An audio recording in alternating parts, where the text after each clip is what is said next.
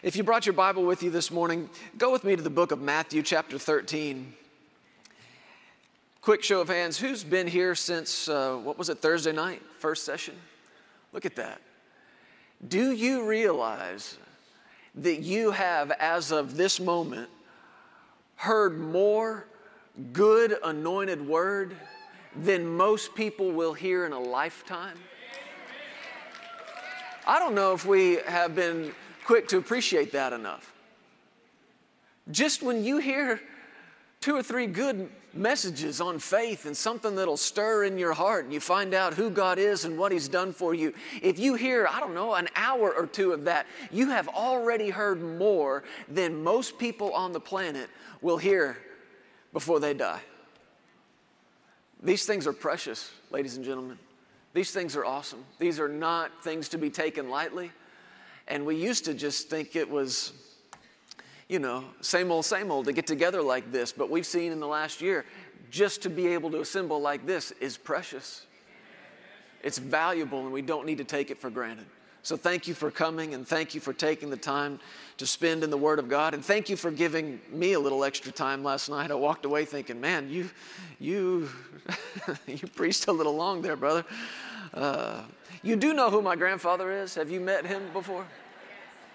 We Copeland Pearson people, it's hard for us to find that off switch sometimes. But like I said, these are precious opportunities, and we want to get everything from the Lord that He would have for us. Matthew chapter 13, Father, we thank you again today for your word. You've already done good things and said marvelous things to us in our time together. And Father, we look to you again to speak to us by your word and by your Spirit. We will be quick to see, we'll be quick to hear. And we thank you for the voice of our good shepherd, Jesus, who speaks to us. And we long to see Him today for who He is and to hear His voice, understand more about who we are in Him and who He is in us. And we thank you for the good work you've begun in us. We call you faithful to finish it. You're the author and the finisher of our faith. You've done good things, you're doing great things, and greater things are yet to come. We thank you in Jesus' name. Amen. Matthew chapter 13. In my time with you, we've been asking and answering this question that I know you've asked before, I've asked before, and countless others have asked. Why isn't this working? And what that is the voice of frustration. And we're answering that question, but I want you to, first of all, notice and pick up on something when you hear yourself asking that, why isn't this working? This isn't working. This isn't working. Don't be quick and don't be too long to just hang out right there, because frustration is not faith. You can't be in both at the same time. You need to make a choice. And the Scripture's clear about it. Faith works. You probably need to say that out loud. Faith works. But it works by love, right? Faith works by love. I think another way you could say that is your faith will work when you know how much you're loved. Where there is no revelation of love, there will be no operation of faith. Where there is no revelation of love, when you don't have a revelation of how deeply you are loved by God, there can be and will be no operation of faith. And the greater the revelation of love, guess what? The greater the operation of faith. So when you're asking this question, why isn't this working? You need to find out from the Word why it's not working. And don't just accept tradition's answers and religion's answers, because it's not truth. And like we said, a day or 2 ago, the answer is not, sometimes it does, sometimes it doesn't. The answer is not, it works for some and not for the others. The answer is not, God in His sovereignty has chosen that it would work for these and not for those. Folks, if that's the truth, I'm done. I'm serious about that. I quit. Because what hope do we have? No, that cannot be the truth. The truth is God has made known in His Word what His Word is, what His Word's capable of doing, and what it's capable of reproducing in your life. And Jesus even made it clear, look, if it's not working, here's the issue. And that's what Matthew chapter 13, Mark chapter 4, Luke chapter 8 is all about. We call it the parable of the sower. You could call it the parable of the seed. You could call it the parable of the ground. But I want to look at it one more time together in Matthew chapter 13. Jesus told this parable. He said in verse 3, behold, a sower went out to sow, and as he sowed, some seed fell by the wayside, and the birds came and devoured them. Some seed, or some of the same kind of seed, fell on stony places where they did not have much earth, and they immediately sprang up because they had no depth of earth. But when the sun was up, they were scorched, and because they had no root. Everybody say, no root. Because they had no root, they withered away. And then some of the same kind of seed fell among thorns, and the thorns sprang up and choked them. But others fell on good ground. Good ground. Now, if you were to stop after those first three kinds of ground, you might think something's wrong with this seed. Why? Because it's not working. Why is it not working? It's not producing anything. But like we said last night, the moment this seed fell on good ground and produced fruit, now you know nothing's wrong with this seed. Now you know it goes back to the ground that it was sown into. And Jesus said in verse 9, well, look at verse 8. Others fell on good ground, yielded a crop, some 100-fold, some 60, some 30. And he who has ears to hear, let him hear. Disciples came to him and said, why do you speak to them in parables? He answered and said to them, because it has been given to you to know the mysteries of the kingdom of heaven, but to them it's not been given. For whoever has, and we talked about this, he's talking about understanding, revelation, heart understanding. Whoever's got a revelation that this is more than just some preacher out there preaching, this is Jesus talking. This is the Messiah. This is the embodiment, the living will and purpose and power of God. Everybody saw a preacher. Very few saw Jesus. Everybody heard the words that came out of his mouth, but very few let those words get in their heart. He said, whoever has that understanding, who has that revelation, to him more will be given, and he'll have in abundance. But whoever does not have, even what he has will be taken away from him. Therefore I speak to them in parables, because seeing they don't see, hearing they don't hear, they don't understand. In them the prophecy of Isaiah is fulfilled, which says, hearing you will hear and will not understand. Seeing you will see and not perceive. Now that is frustrating, isn't it? To keep looking at something and just it's not sinking in. I don't see it. I don't see it. I don't see it. I'm reminded of algebra. Long about junior high. And man, that was an uphill climb for me. And I remember sitting at my dad's desk in his office looking at these algebraic equations going, why don't I get this? Why don't I get this? And I thank God for godly parents. Parents who raised me in a household of faith. The one I've lovingly and affectionately referred to as the household of faith. And we did everything by faith. We did algebra. Guess how? By faith. And I remember sitting at that desk and my parents saying, if you don't get it, pray in the Holy Ghost. Now, I guarantee you, I grew up at a Christian school, but I guarantee you that was not what every other parent was saying to their junior high students at home. Pray in the Holy Ghost. They said, if you're not getting it, pray in the Holy Ghost. Pray in the Holy Ghost. What's the word say, Jeremy? What's the word say? What's the word say? I don't know. Tell me. Then I'll know. And that's what it was like growing up in this house. But they would tell me, you have the mind of Christ. You've been made of quick understanding. You've got an unction from the Holy One. You know all things. Would algebra be included in all things? So instead of just sitting there frustrated, get out of the flesh and into the spirit. Even with this stuff, not simple, but this stuff you're trying to learn. And I'll never forget the moment I'm sitting there and all of a sudden, something clicked. And for the first time, I could see it. Now, I had been looking at those numbers over and over and over and over, but now I see it. Now there's understanding. I'm telling you, the Lord is good. And He'll help us with these things that you might not think God would care anything about.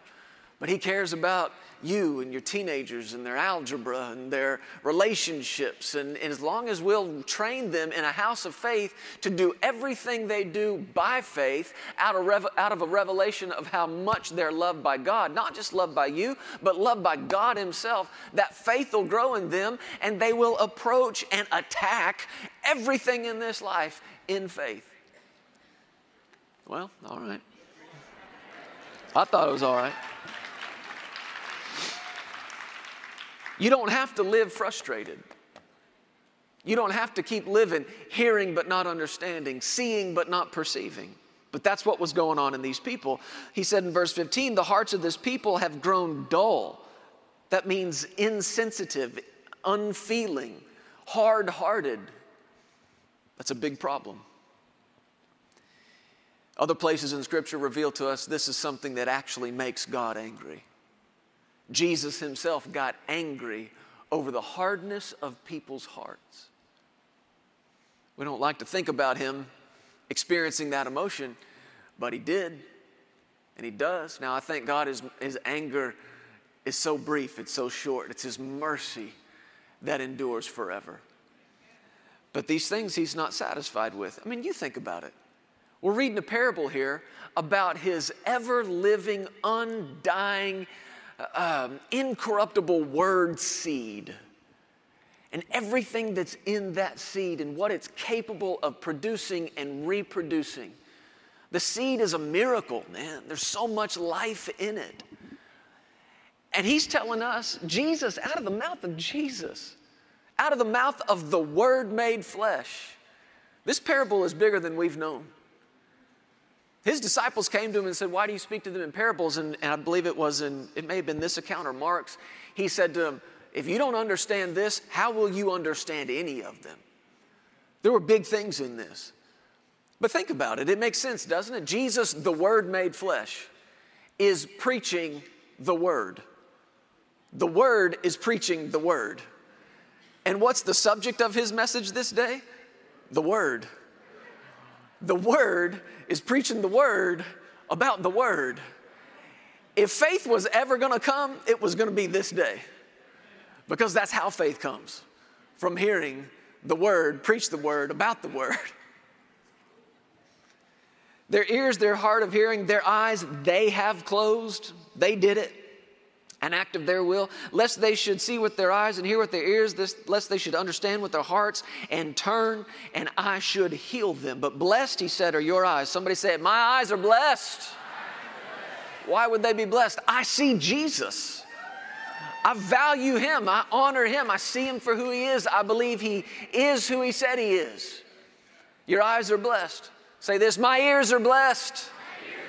Why would your ears be blessed? Because you hear the Word and it makes sense to you. And I'm not just talking about mental sense. Your spirit grabs a hold of it. That's a blessing. And we don't realize what a blessing that is. You don't realize what a blessing it is to be able to open the Word of God and it minister life to you and it ministers strength to you. Do you know how many people all over the world open the Word and don't get a thing out of it? It's dry to them. It's lifeless to them. And they give up on it, frustrated, and they walk away. You don't know what a blessing it is to have eyes that actually see something, ears that actually hear something.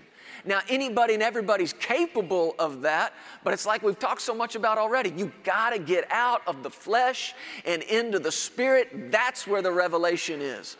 That's where you see Jesus for who he is. That's where you hear his voice. We got to quit waiting and wanting to hear something with these two things.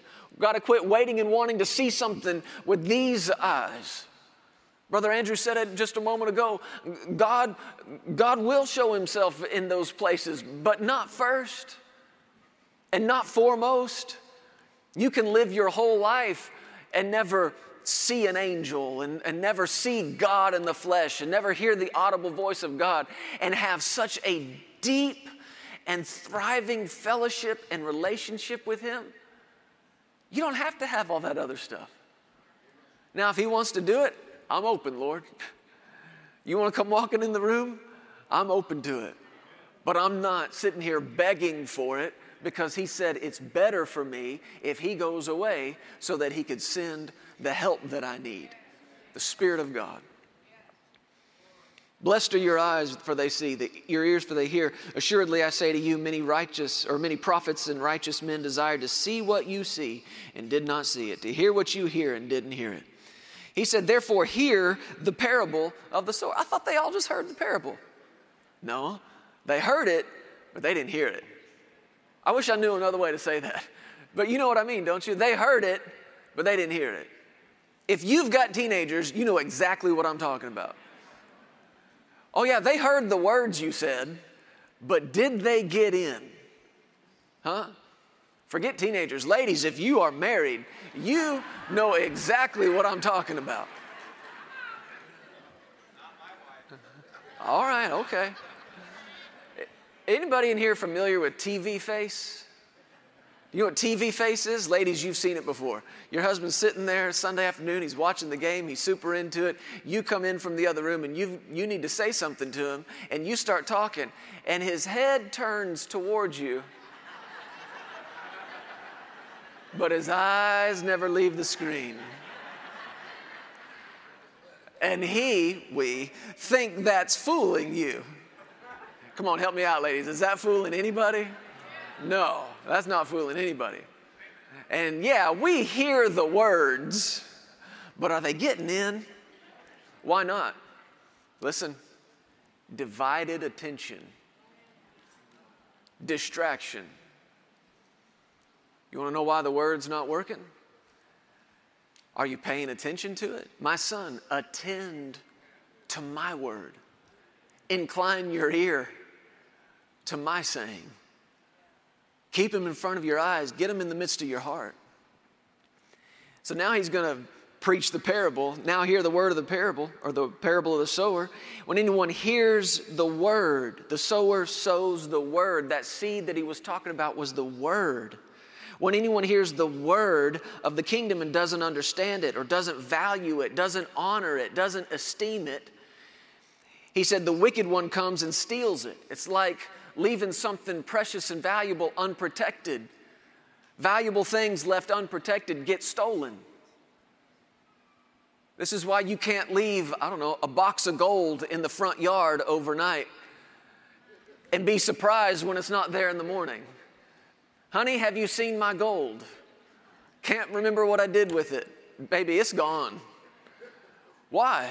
Because you left something precious and valuable unprotected. Why would we do that? Well, namely because we don't see the value in it.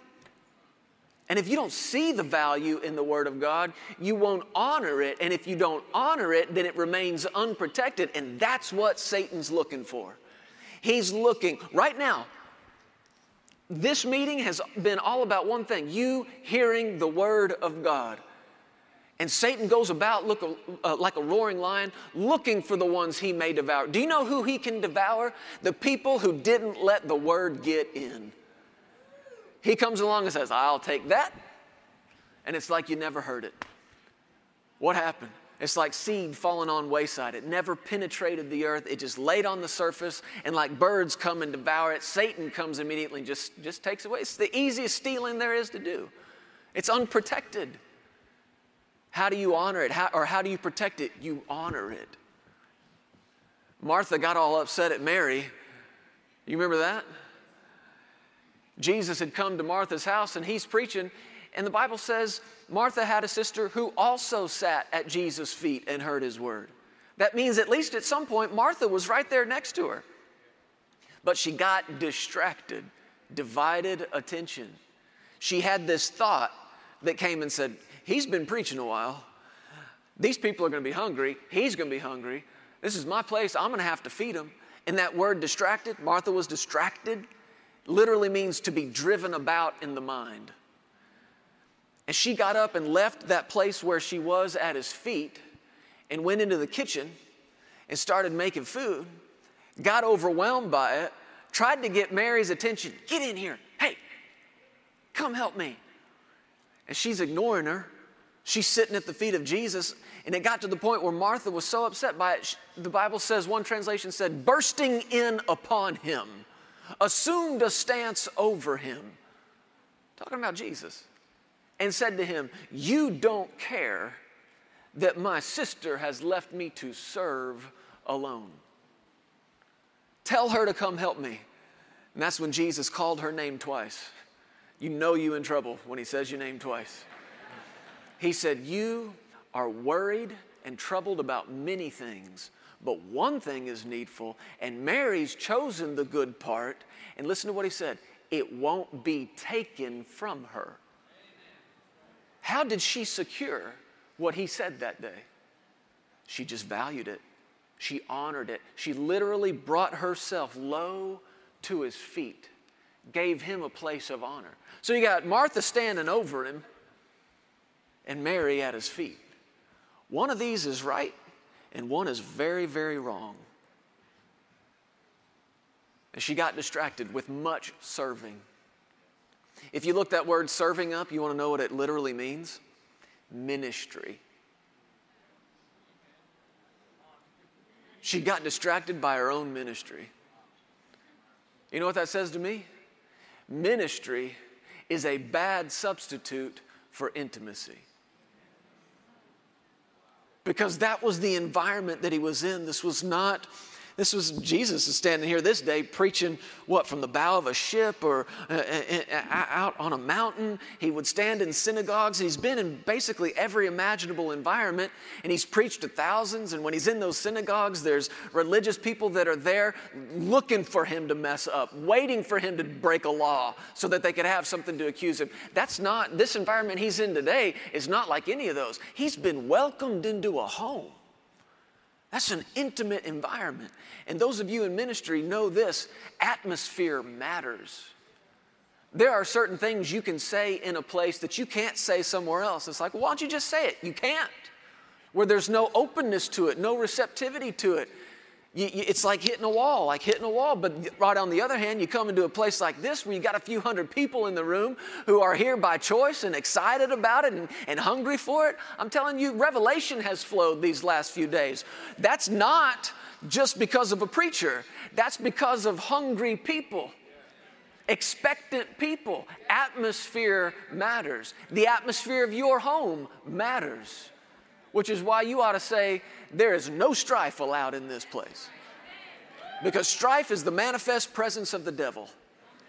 If love is the manifested presence of God, then strife is the manifested presence of the devil, and we don't want any of that in this place. Jesus is in a home. It's an intimate atmosphere. Everybody's close together, but she got distracted. Isn't it amazing to you that if you look at that account in the book of Luke, we have no record of what he said in that house that day? All we know was that he was there. We don't know what he said. Now, the book of Luke is a documentary. Everything Luke wrote about, he wrote as the result of interviews, finding people that were there, eyewitnesses. And it's astounding to me that nobody recorded what he said. I assume that all they remembered about that day was the little spat between Martha and Mary. What am I saying to you? Distracted people distract people. And Luke's like, well, what did he say that day? I can't remember. I just remember Martha kind of losing it a little bit. This is keeping the word from working in your life. Distraction is keeping the word from working. And distractions can be dangerous. They can even be deadly. And sadly, we're seeing it more and more, even in our own society. People drive in a car. Let me ask you something. When you drive in a car, is there anything more important that you should be doing than driving the car? Huh? And yet, ding, bzz, these little noises coming from the pocket or the dashboard or whatever. Distraction. And all distraction is the inability to decide in the moment what's most important. And if you lack the ability to decide right here and now the difference between something that's good and something that's better, something that's better, something that's best. You have to be able to decide what's worthy of my time, what's worthy of my attention, what's worthy of my affection. And when you're driving a car, the phone is not what's worthy of your attention. The same thing's true about your time and your intimacy with Jesus through His Word. There's nothing more worthy of your affection, nothing more worthy of your attention, and yet we're so easily distracted. And it's keeping the Word from working. He goes on and he talks in verse 30. He said, there's one who received the seed on stony places. This is he who hears the word and immediately receives it with joy. Now that's better, isn't it? Better than the seed not getting in. This is somebody who heard it and received it. And man, they shouted amen. Woo, that's good preaching. Amen to that. Come on, preacher, preach it. Say that. Man, I feel like I've heard every imaginable response from the crowd that you can think of. I was in Florida one time, in Orlando years ago. I wasn't preaching in this session. I was sitting over on the side, and somebody else was preaching. There was a lady behind Sarah and I that kept yelling out. She kept saying, that's delicious. Oh, that's delicious. That's delicious. She's back there tasting and seeing the Lord is good. That's delicious. And that's a good thing. You need to respond to the Word of God. You know how preachers are always like, come on, say amen, right? Say amen. We say things like, I like Brother Andrews, thank you for those 2 grunts. And what we're doing is endeavoring to solicit a response from you, but it's not to stroke an ego. It's not so that we can hear you say, oh, I like what you said. It's because you need to hear you respond to the Word of God. You need to hear you come into verbal agreement with what God has said. There's power in that. And you need to hear it. And that's a good thing. To receive the Word with joy is a good thing. It's better than not receiving it at all. But the problem, Jesus said, though, was that he had no root.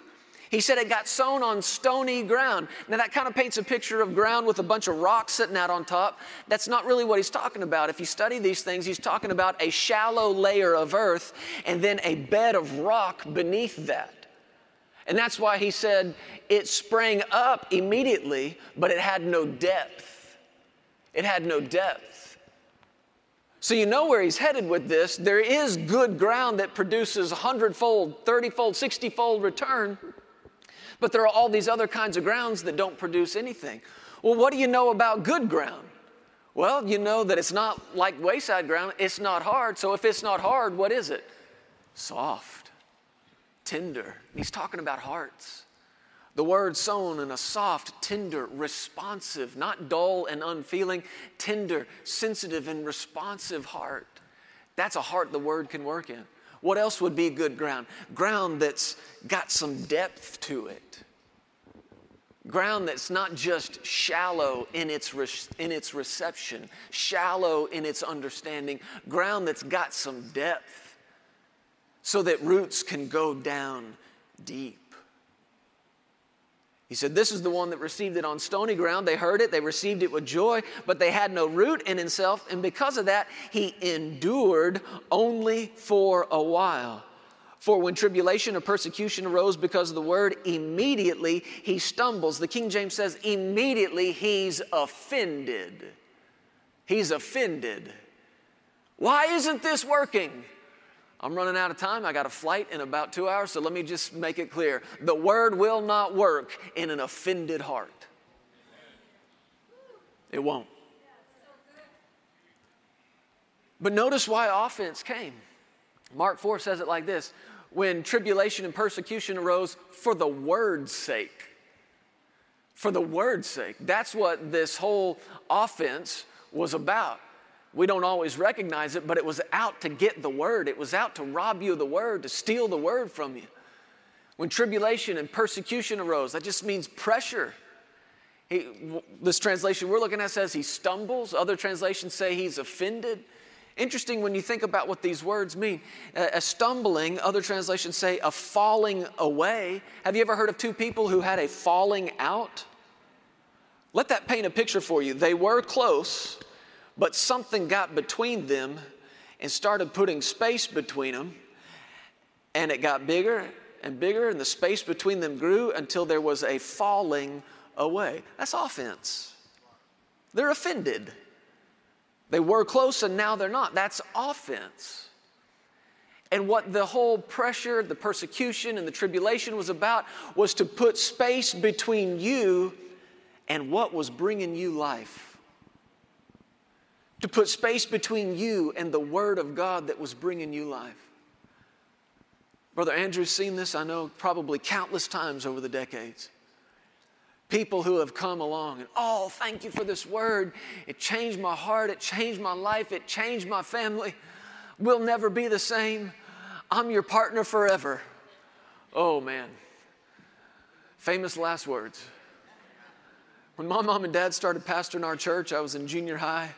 And man, there was so much great growth in the beginning of it and so much momentum. And I mean, it went from a handful of people to 200 and 500 and just kept growing and growing. 1 service, 2 services, 3 services, so much growth.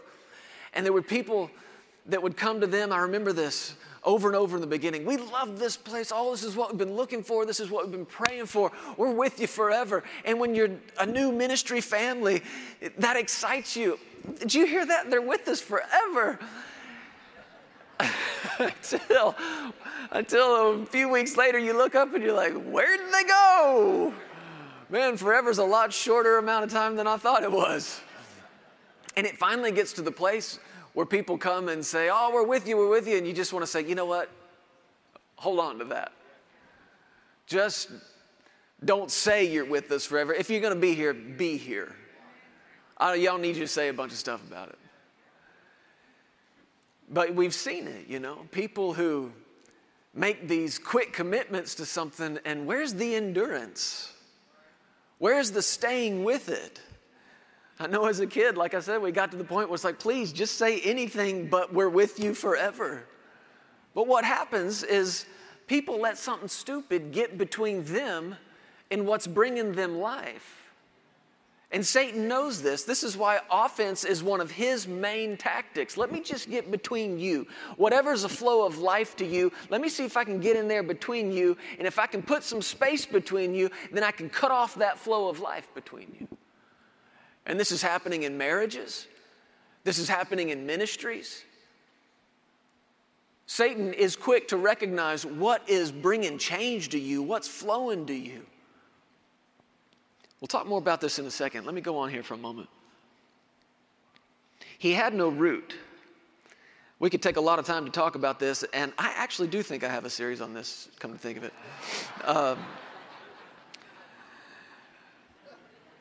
But what, according to Ephesians 3, we've already looked at it today, what is it you and I are to be rooted and grounded in? Love. There's your root right there. And if you're not watchful, you read that and think, I've got to be rooted in my love for you. No, that's the fruit.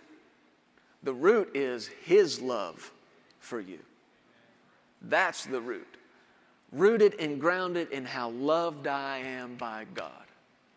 And those roots have got to go deep.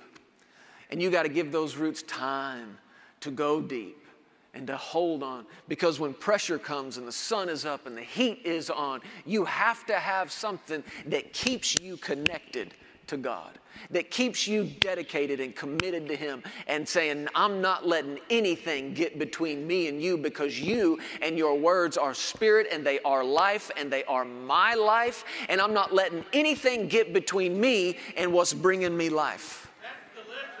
Amen. I'm not letting anything cut off this flow of life between me and you.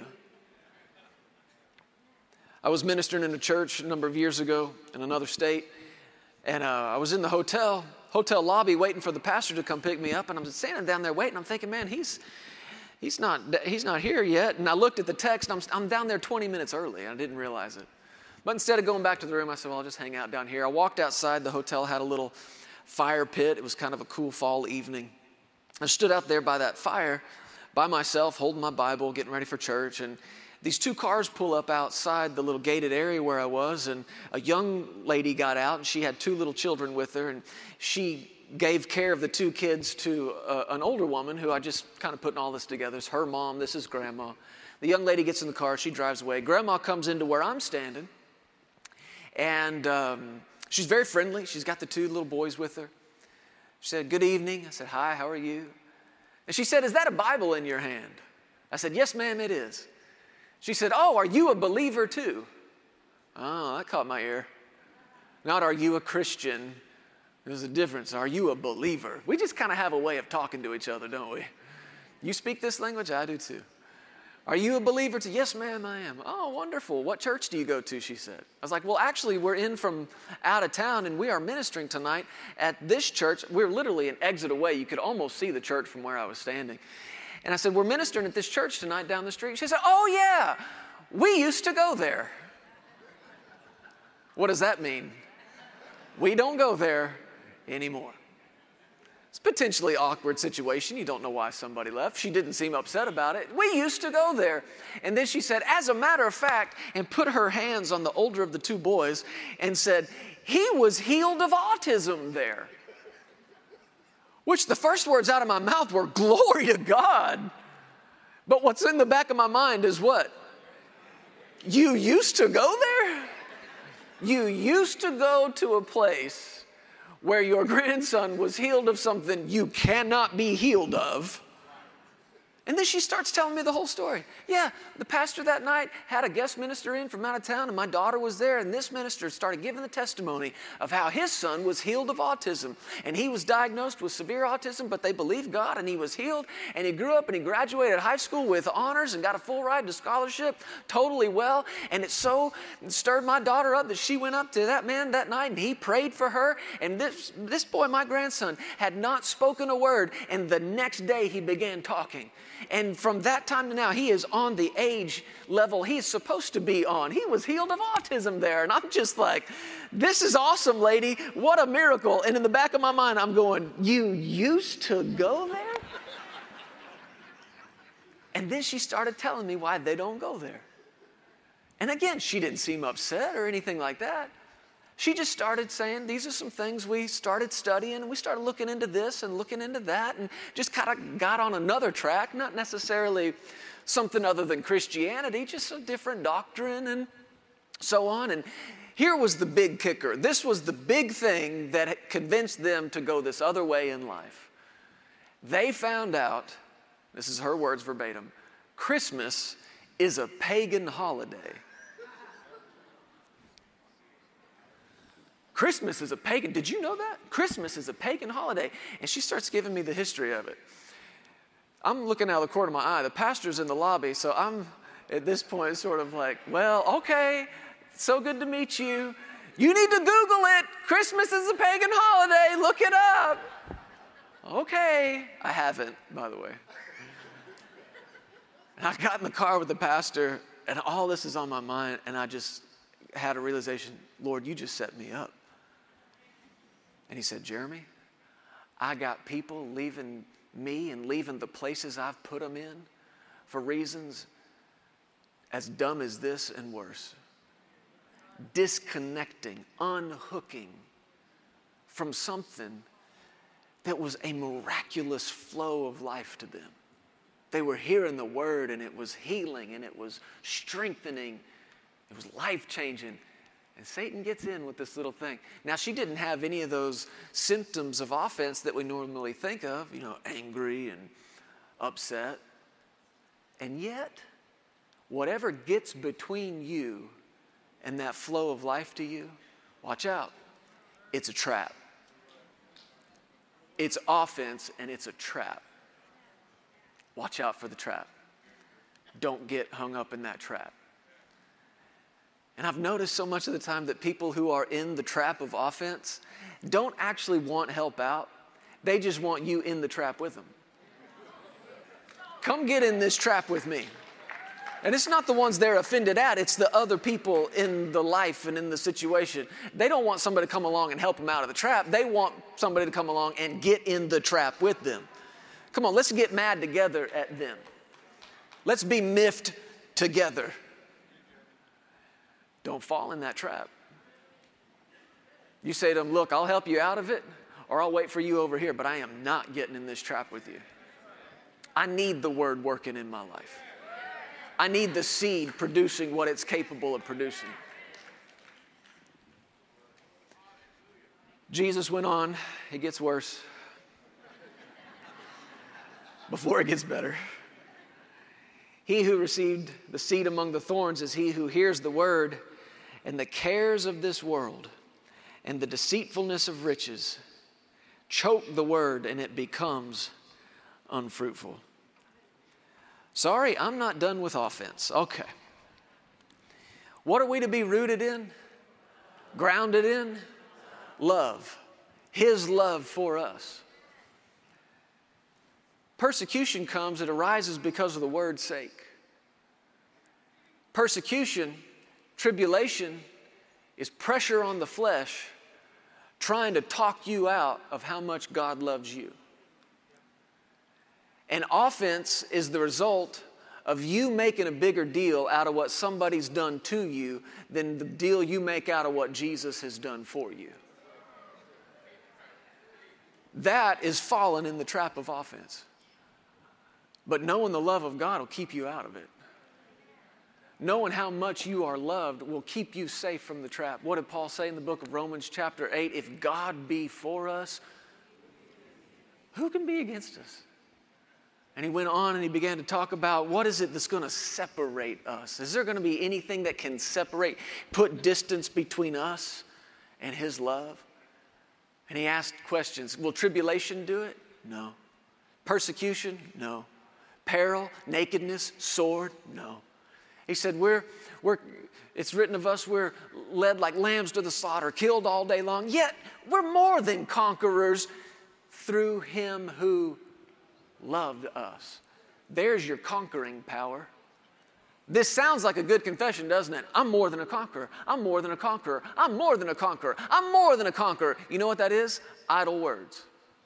Producing nothing. And as long as you're just saying, I'm more than a conqueror, I'm more than a conqueror, and then you fail, you're going, why isn't it working? Because you forgot to take that statement and plug it back into the power source of it. I'm more than a conqueror through him who loves me. There's the conquering power. In you, you are way less than a conqueror. In him, you're way more than one. But you've got to plug it back in. Through him who loves me. There's my root. There's my grounding right there. I can conquer. I can be victorious. I'm coming over this thing. This thing is not holding me down. It's not keeping me back. I'm coming over it. I am an overcomer coming over something, right? And I am more than a conqueror. How do you do that? Through him who loves me. He loves me. He loves me. I don't know who the first guy was that started picking petals off of flowers, saying, she loves me, she loves me not. She loves me, she loves me not. I'm going to tell you something. You could pick every petal off of every flower in the entire world, and with the love of God, it will never be, he loves me not. It will always, only, ever be, he loves me, he loves me, he loves me, he loves me, he loves me, he loves me, he loves me, he loves me. And faith works when you know how much you're loved. So if it doesn't seem like it's working, why isn't this working? Go back to how much you're loved. And if that's all you knew, that's enough to be rooted in. There's so much revelation in God is love. And we have known this love. And we have believed this love. And if that's all you knew, that's enough to get started right there. Go back to how much you're loved. He who received seed among the thorns is he who hears the word, and the cares, that's the worry, that's the anxiety of this world and the deceitfulness of riches choke the word. I think Mark's account says when the cares of this world, the deceitfulness of riches entering in. So every one of these grounds is progressive. The first kind didn't even let it in. The second kind, it got in, but it had no depth, so it had no root. And as soon as pressure came, they were offended, and they didn't last. They never made it out of the building. They were shouting, amen, that's good, that's delicious in here. But out there, because of no root, they didn't last. They didn't endure. This kind of ground, this last one, it got in, it took root, it sprang up, but then something else got in. The cares of this world. the deceitfulness of riches, the lust, the desire for other things.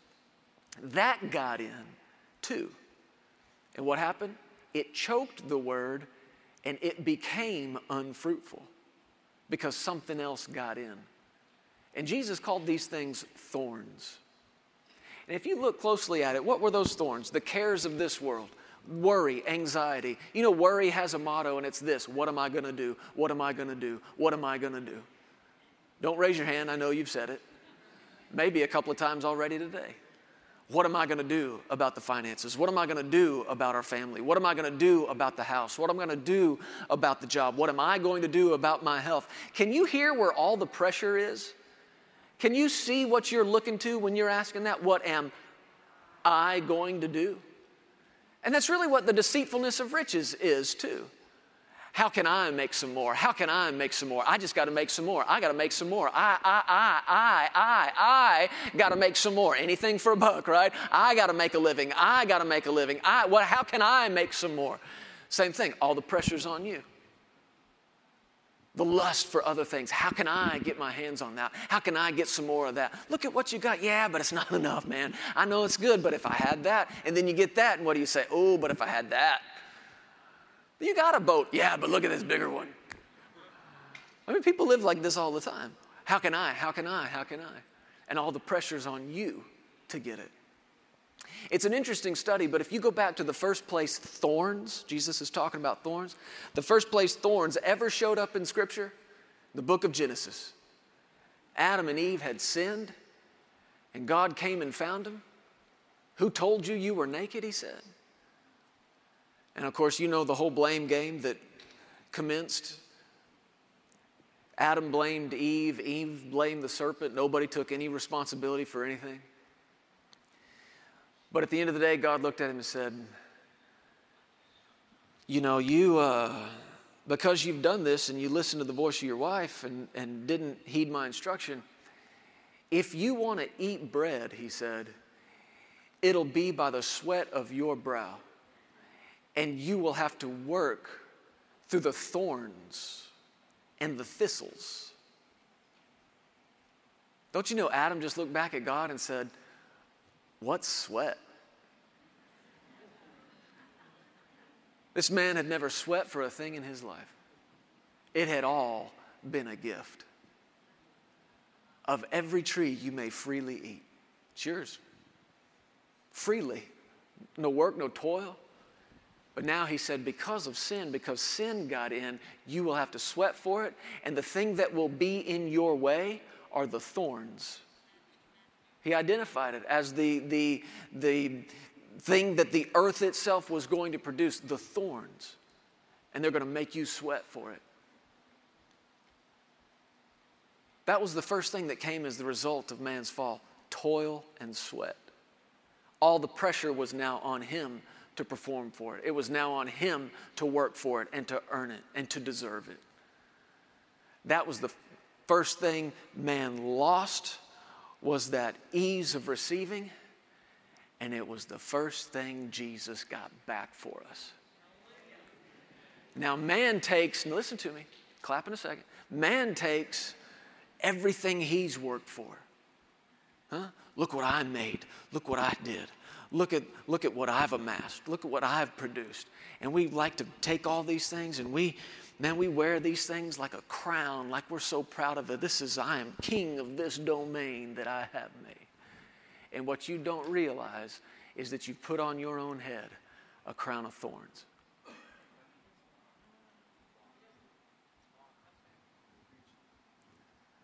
And Jesus came and said, I'll trade you. I will crown you with loving kindness and tender mercies. Give me that crown you've been wearing. That crown of thorns, I'll take that. Let me have that. I almost can't talk about it. It's so real to me. And he took upon himself a crown of thorns. Your anxiety, the pressure you put on yourself to make it happen in and through yourself, the lust and the craving and the desire that's never satisfied, the flesh that's never satisfied. He said, come on, give me that. Give me that. And I'll give you this, my crown. loving kindness, and tender mercy. The seed of the Word of God cannot produce in the same ground as you working for it. The seed of His grace will not share ground with the seed of your self-righteousness.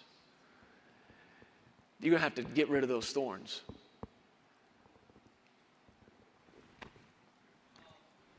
Thank you, Lord. I called a friend of mine one time who was in landscaping, and I said, man, talk to me about thorns. Where do they even come from? Because it's not like somebody's out buying thorn seed. Oh, you know, it would look good here in this corner of the garden? Some thorns. And he said, man, it's so funny you called me. I'm out walking a piece of property right now, and I'm literally trying to walk over and step on these thorns. This guy who'd been landscaping for years, he said, I guess the earth just produces it. Nobody plants it, just comes out of the ground. And that's powerful. That's what this natural system just produces on its own. And people say, well, I worry, it's only natural. And to that I say, you're exactly right. It is only natural. But you and I were not called to live an only natural life. We're called to live above that, a supernatural life. And we don't walk according to the course of this world. So if you know all of this about the ground that the Word can't produce in, what do you know about good ground? Well, you know it's soft. It's been plowed, it's penetrable, and the seed falls into it. You know it's deep, the seed takes root. Folks, that takes time. As much good word as you've heard, I believe you've heard some life-changing things just in the last few days, but what happens in a couple of days can't replace what is supposed to happen day after day after day, week after week, month after month, year after year after year. And sometimes I just want somebody who will let me do experiments on them. Come to church every week for a year and see what happens. Read your Bible every day for a year. Let's see what happens. Come to Bible school and sit under the Word for a few hours every day for a year. Let's see what happens. Huh? Tithe. Amen. Let's see what happens. But it takes time, doesn't it? We've already said it. That's what I so admire about this ministry and others, the endurance, the time they've given it. Glory to God. You know good ground is deep. You know good ground has no thorns in it. You know good ground has no self-righteousness in it. Good ground is not choked out by the cares of this world. Good ground is the heart of somebody who knows how to cast their care on the one who cares for them. Good ground is somebody who's not deceived by riches. Good ground is somebody who's not in love with money. Good ground is somebody who's got the right relationship with money, not having an adulterous affair with it. But they love God and they serve God and they don't try to serve mammon. That's good ground. The seed of the Word can't work in the ground where you have some other God before Him. Good ground is soft, it's deep, and it's clean. So if you're asking yourself and the Lord, why isn't this working? Go back and look at the ground. These are simple things. And if you've got a word from God, the book of Hebrews says that the children of Israel had that word from God. Here is your land, but they didn't enter in. Why? Because they didn't mix faith with it. You're going to have to mix some faith with what you've heard these last couple of days. Stir some faith in it. Faith is that compound. It's that chemical, man. You might have something that's safe on its own, but when you mix that compound with it, it becomes explosive. Faith is that compound. Praise the Lord. Did you get anything out of this today? Thank you.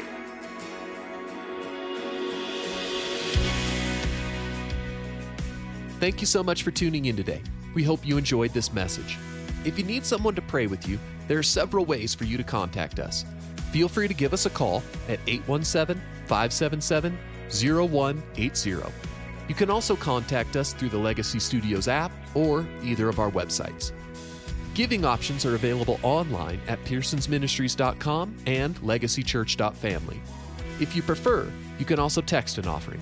Simply text Legacy and any dollar amount to the number 28950 and follow the prompts. Be blessed today. We love you, and remember, you are always welcome here in the House of Faith.